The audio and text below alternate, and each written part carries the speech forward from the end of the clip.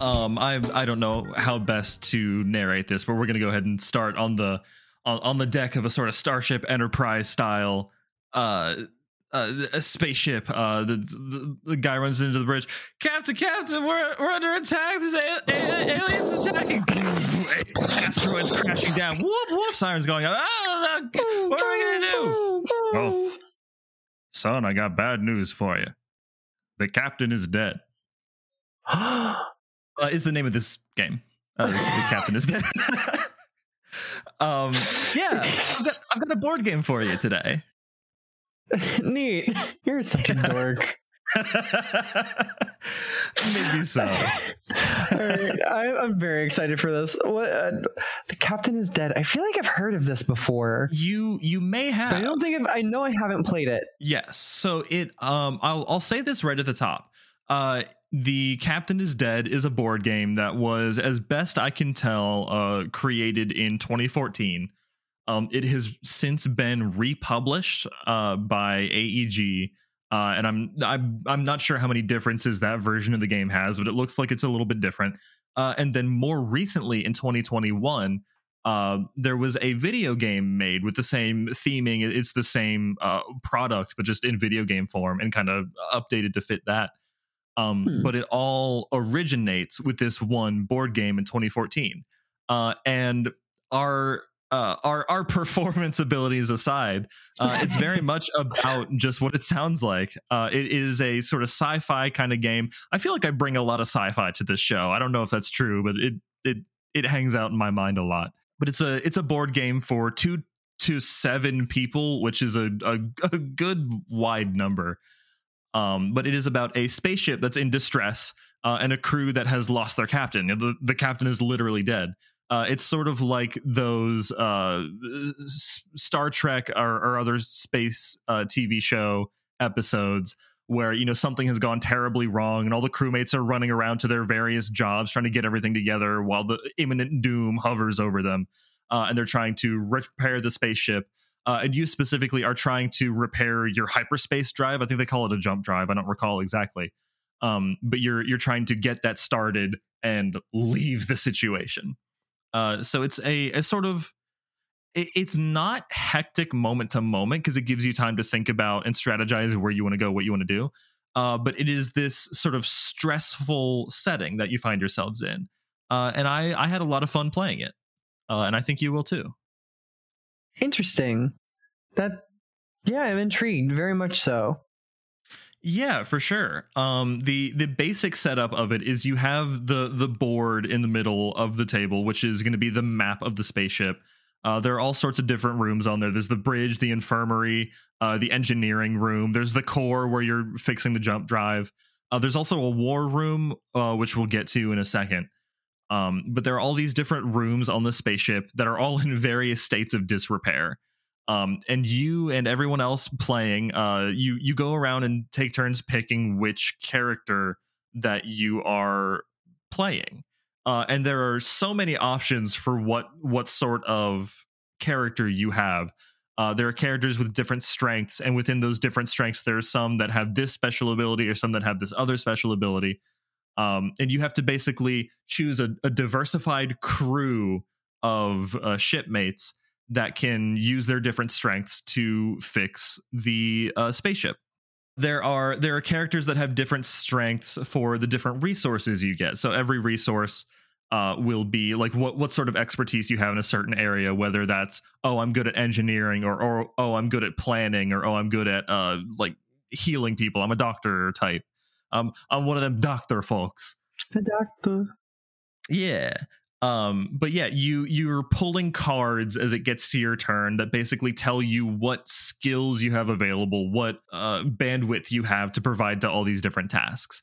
And you have a certain number of actions you can take per turn, and you go around in a circle, everyone taking their own turns, fighting against the clock that ticks down every round. Trying to repair what you can so that people don't die while they're trying to fix the jump drive, or firing torpedoes at the aliens that are attacking so that they can't destroy a critical part of your ship, or just going and fixing the shield so you don't get rocked by an asteroid that hits you as you're trying to get control of the ship. And there are also that war room specifically lets you choose tactics, like these overlying strengths that you get for this next round. So there's a lot of co-working in this game. There is a lot of, oh, well, I can do this if I go over here. Can you protect me, or can you go off and do something else or fix this system so that I can on my turn go and do this? It's a lot of communication. It's a lot of people going back and forth, figuring out how best to fix this, how best to build the railroad tracks in front of you as the train goes over it, and to stay alive. That's really interesting. I just kind of the flying by the seat of your pants and trying to keep yourself afloat is such an interesting edge to ride, especially for any kind of game, because you have to keep that tension up, but also like it does like create a lot of that tension where you got to keep moving, you got to keep building, you got to keep going. Yeah, that's really, really cool. Yeah. And yeah, I think it does balance that very well, because again, you don't have there's no hourglass or timer that dictates how long you have to make your decision, but there is always something terrible that is about to happen. There is I forget exactly what it's called, but there's a deck of cards that basically shows you what threat is coming up. Like you have a little sensors alert that says, "Oh no, we're being targeted," or "Oh no, the gravity reactor is about to fail and we have to be ready for it." So there's always this overwhelming sense of things are about to go horribly wrong. How can we fix it in time? So it has that urgency to it, but not in a way that's always like chaotic, hectic, stressful, but it's still present and it's still informing all of the decisions you make. That's really neat. I like that as a concept. Yeah, it's great. There's not a lot to say about this game. In fact, that's most of the description right there. It is worth noting that this game, in addition to just this version, there are a couple follow-up sequel games where you can either play them standalone, or I believe one of them has a feature where you can play this game, The Captain is Dead, and then play the next one and have sort of legacy cards move between games, which is kind of interesting. Oh, cool. Yeah, but you certainly don't need to do that, and it may also not be true because I didn't write that down and I'm just trying to remember it, but I'm pretty sure I read that somewhere. But yeah, there's a sequel game where you are all locked down instead of on a failing spaceship, and then there is a third one. Sorry, let me find it. I thought I had these pulled up earlier. Dangerous Planet. There is a third one called The Captain is Dead, Dangerous Planet, where instead of being on a falling apart spaceship, you are on an alien planet trying to survive and escape. Oh, neat. And they all have their unique mechanics. I've only ever played the first one, but the second and third ones have their own little gimmicks, but it's the same basic concept. You are a crew of sci-fi ship runners that don't have their main character. They don't have their captain. So there's no one person who is sitting down making the decisions and declaring this is what we need to do to save the ship. So everyone has their own little bits of expertise that they're good at. And it's very possible over the course of gameplay. I know this kind of happened when I was playing it myself. One of the people in the game kind of just took over as the de facto captain because they had a much better grasp on what was going on than everyone else did. So they kind of set everyone to go do their activities, but everyone had their own individual input, because everyone has things that they can or can't do. They have things that they do or don't know. And you just all work together to escape. We all have that one coworker when the manager's gone. They're just like, all right, well, because I'm in charge now. And it's like, Are you sure? But honestly, sometimes that's like super helpful, especially whenever things get busy and like when shit hits the fan, someone needs to be like directing the flow of traffic.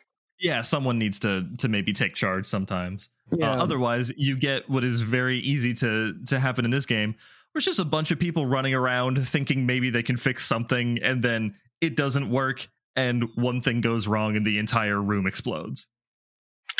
Oh, sounds like an average Tuesday. Yeah, and Wednesday and Thursday and Friday and Monday. Sometimes not so much on Saturday and Sunday, but It depends on who you are. yeah. But this game sounds really really hectic, but like in a very fun way. I love like managed chaos, and especially when a game can like really really dish out that as a concept of like, hey, things are crazy, but we have a plan for this. So like if you can just like ride by the seat of your pants, you're gonna really dig this like just stay along for the ride. Love that concept. It's great because at its core, it's basically a strategy and kind of resource management game, because you're basically deciding, here is what as my character, these are the resources that I get on my turn. This is the list of options available to me, but there's only so many places I can go. Or I believe the character I had actually, as long as the teleporter room was operational, could teleport anywhere in the ship. So that was less of an issue. But that's just one example of the kinds of bonuses you can get. There are some people who, when they're in this room, they can automatically get a bonus to this. Or as long as this room exists, they can do this on their turn. I believe there was a character who was very good at moving items from one player character to another. Like they're basically the bus boy, like the transportation. Like they get extra movement, but they're not really good at anything but picking up and putting down items. So that's such a fun concept. Absolutely, it's a whole array of different characters that have to work together to keep this place afloat. And yeah, it's hectic in a way that isn't time consuming. But it just comes down to resource management and what can I do with my limited number of talents that I have to fix the ship up enough that the next person can do their thing, so that the next person can do their thing, and we keep going around dodging obstacles and putting out fires. So that we can not fall to a fiery death. How do I keep passing this buck? Exactly. 100%. Oh, that's such a fun concept though, like genuinely. That sounds really interesting. I'd be down to play a couple rounds of that. I don't know if this would be a game that I would personally buy, but if someone was like, hey, I got this board game, would you want to play? I'd be like, yeah, let's check that out. That sounds like a lot of fun. Yeah, exactly. It's one of those one person buys it and then 2 to 7 players. It's very much a like one person owns this game and everyone kind of gathers around it. I actually the first time I played it was at a board game cafe, and it's the perfect kind of game for that. Nice. Because it's pretty easy to pick up and play. It's not the most simple game in the world, but once you kind of look and understand what's going on, it's not a terribly complicated game, and everyone's in the same boat. And it has the added benefit of, if you don't understand what's going on, that just fits the theme of the game. Hey, man, I love a game that gives me a cop out for being stupid. Exactly. It's like, oh no, I'm dumb. And it's like, oh yeah, no, we got you, bro. I'm like, all right, cool, that's thanks. Fine. Yeah. Like that's the point of the game. It's like, oh, sick. Awesome. Oh, great. What? Yep, you got it. Oh, you'll fit right in, my friend. Mm-hmm.